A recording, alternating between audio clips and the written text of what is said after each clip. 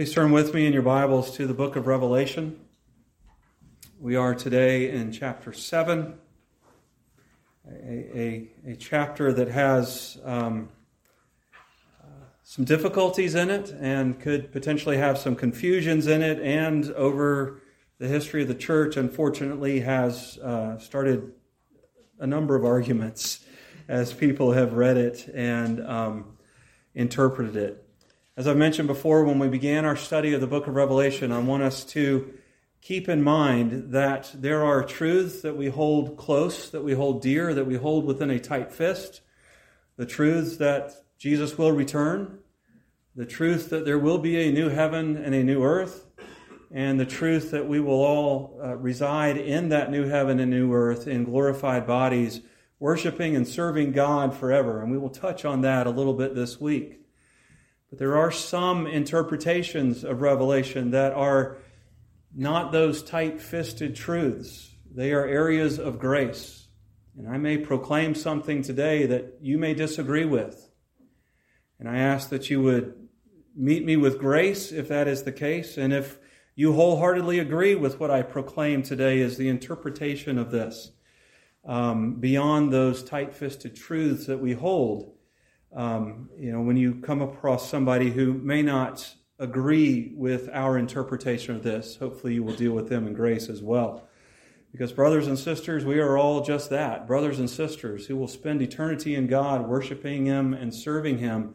And how we got there at that point will not matter beyond the fact that we look back and see God's glory in the moments that we lived as we did move from point A to that glorious point B in His presence.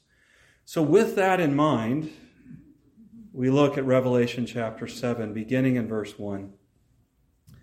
After this, I saw 4 angels standing at the 4 corners of the earth, holding back the 4 winds of the earth to prevent any wind from blowing on the land or on the sea or on any tree. And I saw another angel coming up from the east, having the seal of the living God. He called out in a loud voice to the 4 angels who had been given power to harm the land and the sea. Do not harm the land or the sea or the trees until we put a seal on the foreheads of the servants of our God. And I heard the number of those who were sealed, 144,000 from all the tribes of Israel. From the tribe of Judah, 12,000 were sealed. From the tribe of Reuben, 12,000. From the tribe of Gad, 12,000. From the tribe of Asher, 12,000. From the tribe of Naphtali, 12,000. From the tribe of Manasseh, 12,000. From the tribe of Simeon, 12,000. From the tribe of Levi, 12,000. From the tribe of Issachar, 12,000. From the tribe of Zebulun, 12,000. From the tribe of Joseph, 12,000. And from the tribe of Benjamin, 12,000.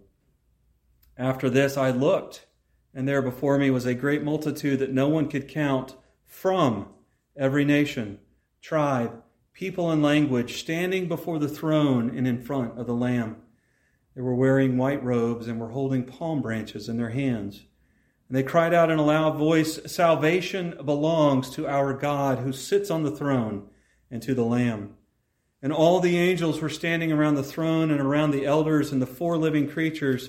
They fell down on their faces before the throne and worshipped God, saying, "Amen. Praise and glory and wisdom and thanks and honor and power and strength be to our God forever and ever. Amen." And one of the elders asked me, "These in white robes, who are they and where did they come from?" I answered, "Sir, you know." And he said, "These are they who have come out of the great tribulation. They have washed their robes and made them white in the blood of the Lamb.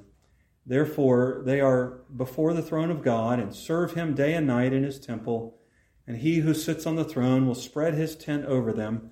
Never again will they hunger, never again will they thirst. The sun will not beat upon them, nor any scorching heat. For the Lamb at the center of the throne will be their shepherd. He will lead them to springs of living water, and God will wipe away every tear from their eyes." Let us pray. Our God and Father, as we approach this word today, these words that are inspired by You, that are profitable for doctrine, for reproof, for correction, for training in righteousness, I ask that you would open our eyes.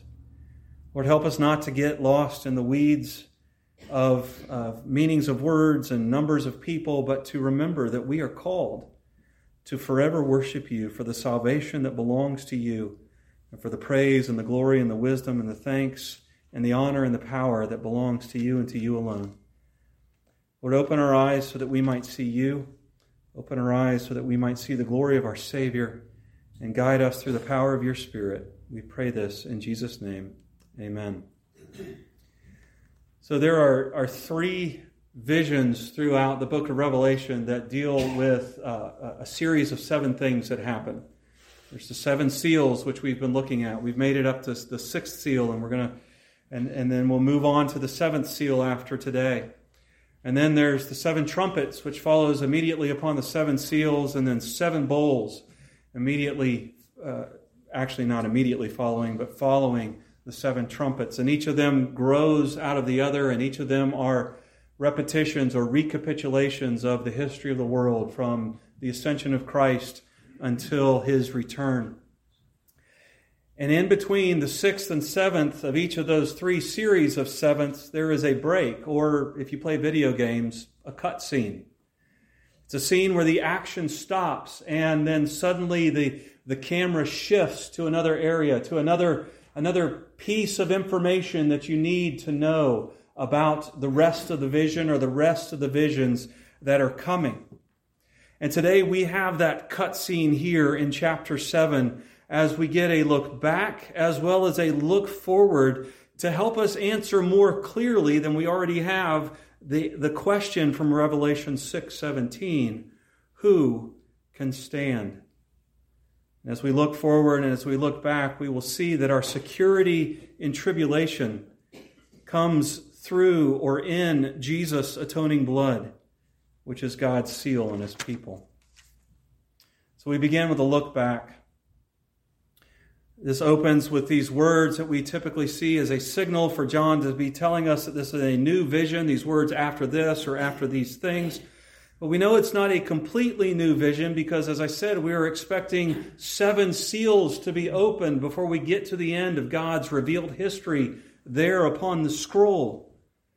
Well, we've only gotten to 6 so far, and the 7th will come in the first verse of chapter 8. So this is still contained within the vision of the 7 seals and is a look, an interlude, a cut scene, if you will, into a little bit deeper issue of how long and who shall stand. And in this opening scene, this look back, we see the riders held, these angels held at the 4 corners of the earth, holding back the winds of God's judgment until something happens. Most likely these 4 angels are the riders that we looked at the beginning of chapter 6, the riders who bring death and destruction, God's judgment in the form of death and destruction that comes through war, through pestilence, through famine, and through death in general. And this angel cries out in a loud voice, "Hold on a bit before these powers of death are unleashed upon the world." Because something has to happen before these powers are unleashed. And in language that reminds us of our passage from Ezekiel chapter 9 earlier, we are told that another angel enters the scene so that the angel can seal, put a mark upon the foreheads of those whom God has set apart. As we looked at Ezekiel 9, as we read Ezekiel 9 earlier, we saw God there before Ezekiel. And Ezekiel watched as this scene unfold as the soldiers of God come to do war against the nation of Israel. And this man, this angelic being, comes with the soldier with a writing kit in his hand to mark a seal upon those who were weeping over the idolatry of Israel. Those who are repentant, those who have not turned their back upon God. God says, before the judgment falls upon Jerusalem, set these people apart for safety. Set these people apart. Seal them to me with the mark on their forehead. It's the picture that we have here in Revelation chapter 7. As the angelic being goes forth to mark the foreheads of those whom God is sealing. We know from Revelation 14:1 that the seal is the name of God and of the Lamb that is placed upon these people to place them under His protection. We get so caught up in Revelation 13. What is the mark of the beast? Brothers and sisters, you and I do not have to worry about that because we have the mark of the Lamb upon us. We are sealed by God and for His protection against the powers that will come and attack, that will come to do their worst against the church. And so we see this sealing upon the people of God. And we also see that a very specific number of people are sealed. We hear that the number sealed is 144,000 from all the different tribes of Israel. Now, this number over the years has caused a lot of speculation, a lot of confusion, a lot of argument, unfortunately, over the centuries since the letter was written. And this speculation, this confusion, this argument has been made worse sometimes by the list of tribes that we have here. You know, when we look at the Great Tribulation, we'll see, Sinclair Ferguson said, if John had just spent maybe a paragraph or even a sentence here or there throughout the book of Revelation, it could have caused us a lot less turmoil and given us a lot more peace. But he didn't. So we have to do our best, our due diligence, as the confession says, to interpret and to see this. But the 144,000 is a number that we see that it is a very precise number. It literally is 12 squared times 10 cubed. It is 12 times 12 times 10 times 10 times 10. Why is that important? You think I'm just, bragging about my math skills today? Absolutely not. There are 12 tribes of Israel. There are 12 apostles. We'll see this reflected again when the heavenly city descends, and the name of the 12 tribes, the 12 patriarchs, are written upon the gates, and the name of the 12 apostles are written upon the foundation stones. And 10 is a number of completeness within Hebrew and Greek thought. And we know that whenever you see something 3 times, it means the most, the best. Holy, holy, holy is the Lord God Almighty. He is the most holy thing in all creation. So 12 times 12 times 12. 12 times 12 times 10 times 10 times 10 is a complete, perfect number that God has set. It's a number that should bring us comfort because God knows this number that has been set.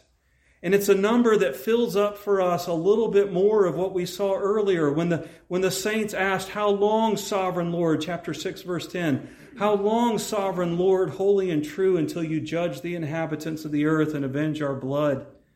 Then each of them was given a white robe, and they were told to wait a little longer until the number of their fellow servants and brothers who were to be killed as they had been was completed. Sorry, can't talk today. Too much math. That number that is completed is a number, it's a precise number that God knows. The God who numbers the hair on your head and knows every bird that flies and falls knows the precise numbers of saints who will suffer in faithfulness for their testimony, and they've been sealed for protection in the midst of that suffering, in the midst of that difficulty. Now you may be asking, Ike, there's a list of the tribes of Israel. Why are you saying that this applies to all of God's saints, both Old and New Testament saints, and not merely to Israel? Well, I'm glad you asked. I believe this list here is a symbolic list as well. Why do I say that? Well, the list is out of order. Nowhere in the Old Testament where we have a list of the tribes of Israel do we have Judah listed first. Reuben is always listed first. I think it's Reuben. I'm pretty sure it's Reuben. Maybe it's Simeon. It is Reuben? Okay, yeah, Reuben's the oldest, so he would be listed first. In no other list of Old Testament saints is Dan left out, is Ephraim left out. In no other list of the Old Testament saints, typically Levi and Joseph are not kept in. And look at the numbers as well. They're too precise. They're too perfect there. Once again, 12 times 1,000. We have these perfect numbers from all the tribes. And then with direct context we have here as well. Remember from Revelation 4 and 5. Revelation 5 specifically, John is told that the seal has to be opened and there's no one to open it. And he weeps. And after he weeps, one of the elders comes to him and says, "Don't worry." And John hears a lion who is the root of David. And when he turns, what does he see? Does he see a lion who is the root of David? No, he sees a lamb that was slain who lives again. Were there two people worthy of opening the seals? No, there was one person who was both the lion and the lamb. As we are here in this very same vision, we see the same pattern show up once again at the end of it that showed up at the beginning. He heard the number from all these different tribes.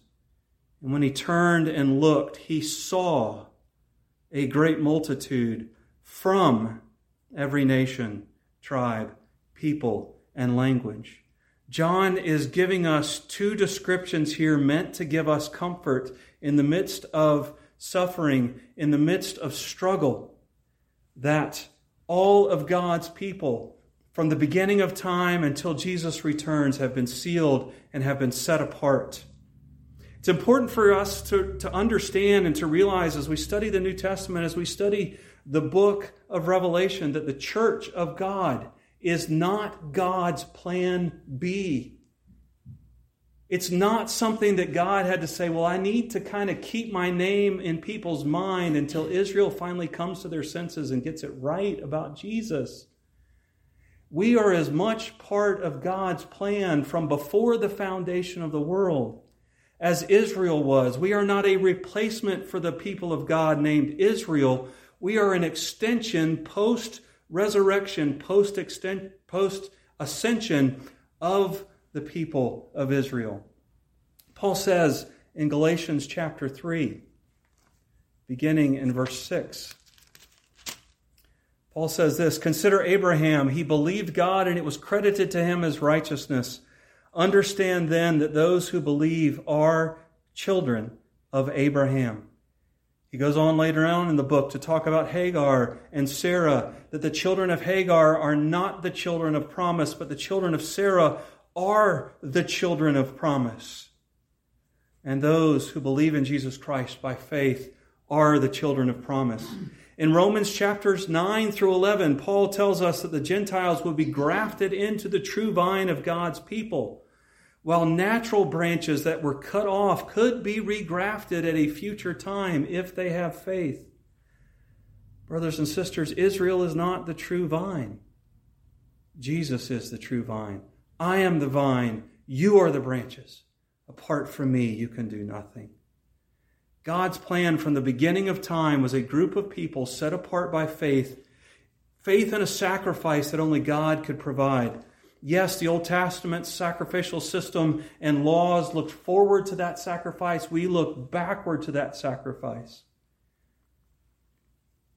But we are part of the sealed people of God. And God has set a seal on those people sovereignly. And those people who have His seal will be protected as judgments begin to fall upon this world. So we looked back to see that God has sealed a certain portion of creation to Himself, to His protection, to His ownership. And now we look forward to that glorious reunion of God and those people in heaven at the end of time as we consider this great multitude. In Genesis 17:5, God gives Abraham a name change. God changes his name from Abram, or exalted father, to Abraham, or father of multitudes. At the time of this name change, Abraham had one son who he had been told would not be the son of promise, would not be the person who fulfilled the promise of nations that would come from his loins, that would not fulfill the promise that he would be a blessing to the nations. Think about it. You're somewhere between 90 to 100 years old. You have one son, and he is not going to be the fulfillment of the promises that God has given you, and he has just changed your name to Father of Nations. If God were not involved, you may call that delusions of grandeur. Fast forward to John's revelation here in Revelation 17, and John sees an uncountable crowd that comes from every conceivable allegiance group possible. Are you allied to your family? Do you give allegiance to your family? Well, there are people there from every family. Do you base your allegiance on the language that you speak? Well, there are people there from every language.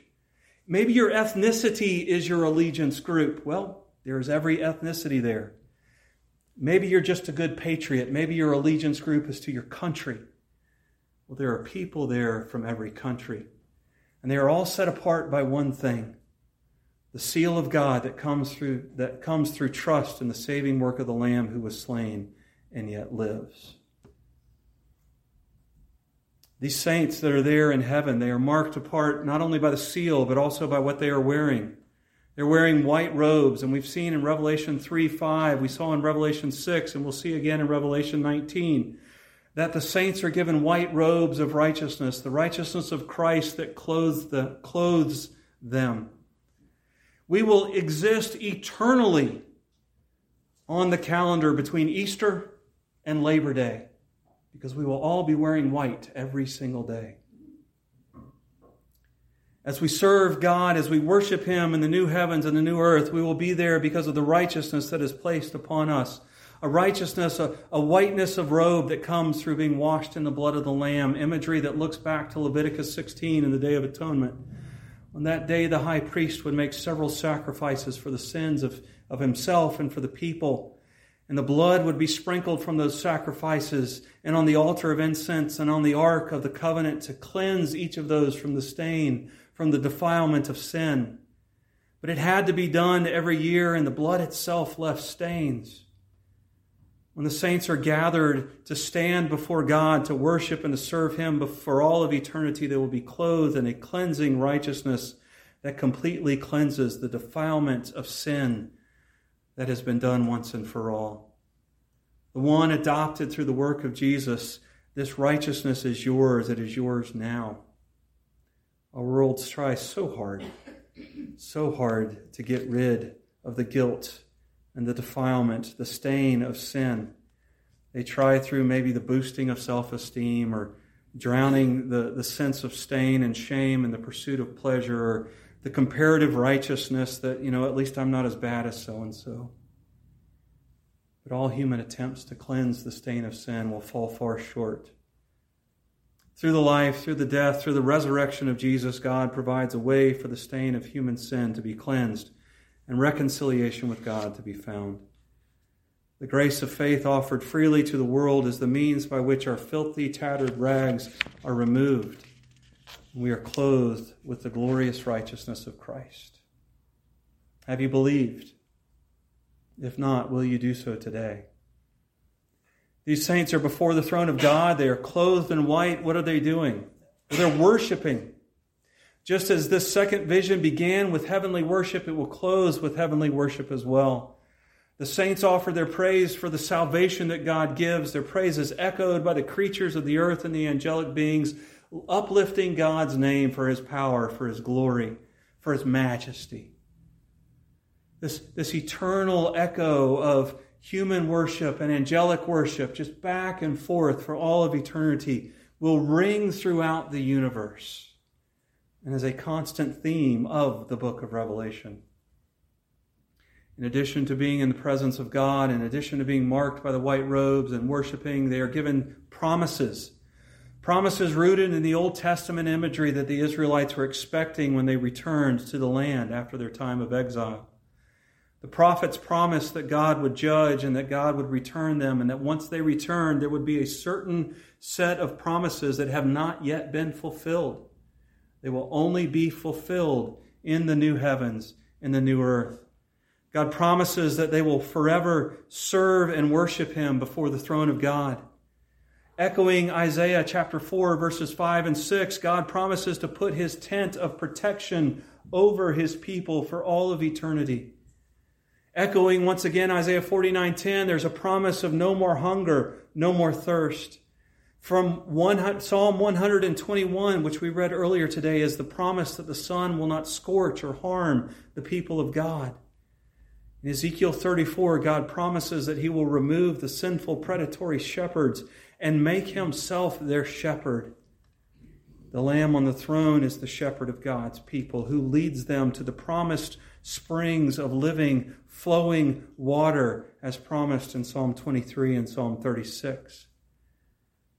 And then finally, brothers and sisters, that promise that we so often cling to, that promise from Isaiah 25, that God will wipe away the tears, every tear of His people. Now, each of these promises, we're not going to spend a lot of time on them today because they will be expanded as we go on through the rest of the book of Revelation. But the main promise here is that the long-awaited promises of full restoration for the people of God will happen when the full number of sufferers are gathered in the new heavens and in the new earth. We know where the saints are. They're in heaven before the throne of God. We know what they'll be wearing. We know what they'll be doing. We know what they've been promised. From whence have they come? So the elder goes to John and says, do you know who these people are? John says, sir, out of all due respect, I don't, but you do. Can you tell me? He said, well, these are the ones who have come out of the great tribulation. And as I mentioned, Sinclair Ferguson says, if John had just spent maybe a sentence or two more, this would be so much easier. What does it mean that they came out of the great tribulation?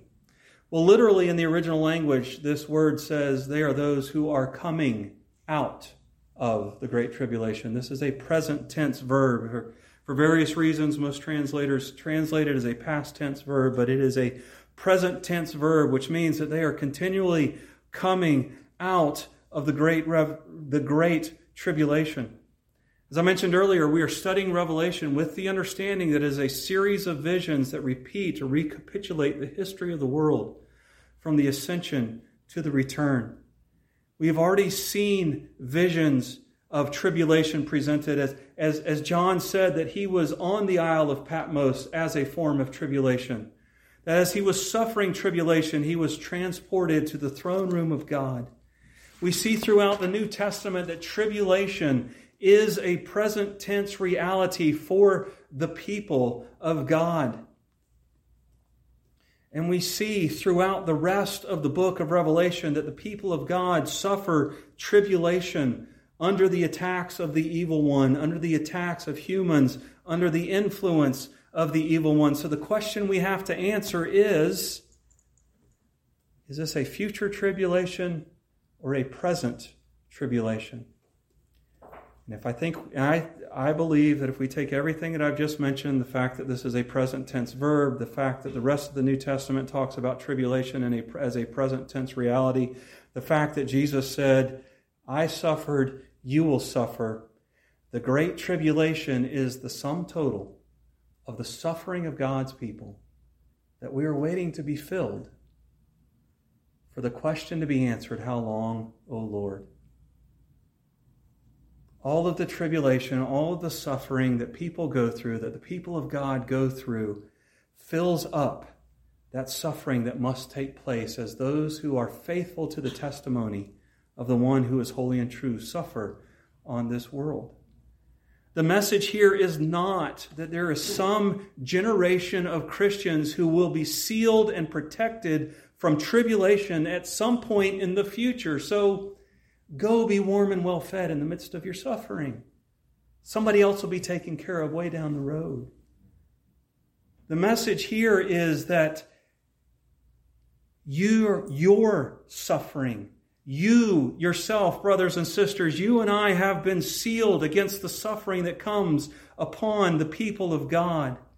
Your sickness, your age-related problems, your grief, your family strife, your struggle with mental illness, your being called names and marginalized because you cling to the truth, your suffering occurs while you yourself are sealed by God and protected by Him.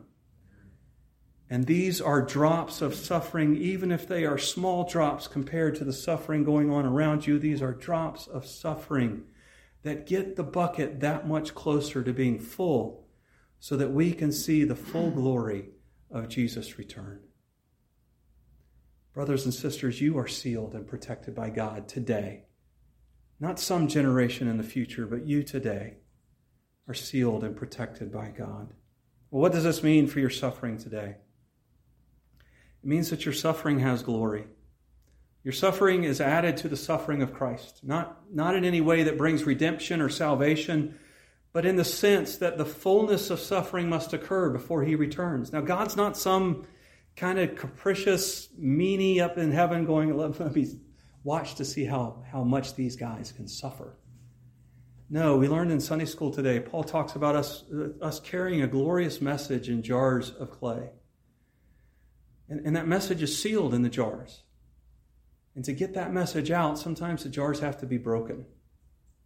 And that brokenness sometimes comes through our suffering, which comes through just living on this broken world. But as we suffer, it's the power and the glory and the gospel of God that seeps out and shines through us in the midst of that suffering, in the midst of that tribulation.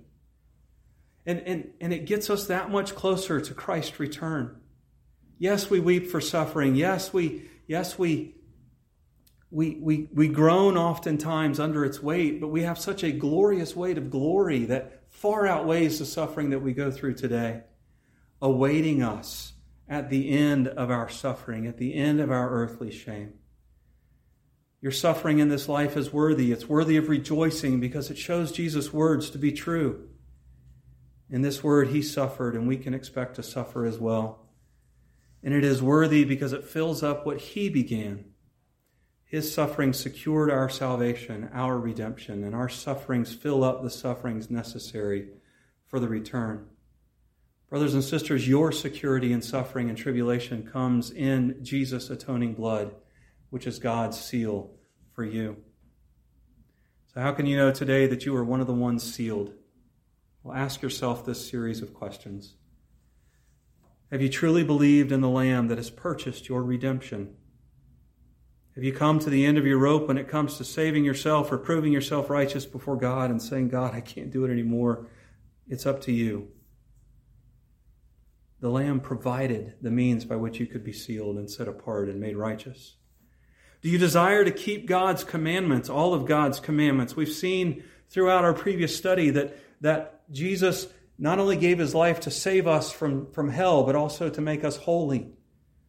Do you desire holiness in your life?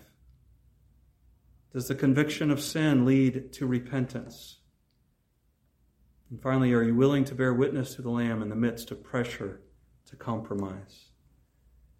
Brothers and sisters, our security is in the seal that God has placed upon us. He has set us apart for that seal, and He's set us apart by that seal. Let us pray. Our God and Father above, we do thank you for this glorious message that you have set apart a specific number of people for yourself and that they are protected. They look up toward your holy hill to see that you reside there, sovereign over all things and protecting your people from the trials, from the sufferings, from the tribulations of this earth. Help us to rest in the fact that you have sealed us for protection, and that no matter what judgments fall upon this earth, our future in heaven with you is secure. We pray this in Jesus' name. Amen. As you go this week to serve our Lord and Savior Jesus Christ, don't forget to go through the fellowship hall to get some refreshments and fellowship, but also take this blessing upon you. May the God of hope fill you with all joy and peace as you trust in Him, so that you may overflow with hope by the power of the Spirit. We pray with the saints that have come before and will come after. Come quickly, Lord Jesus. Amen.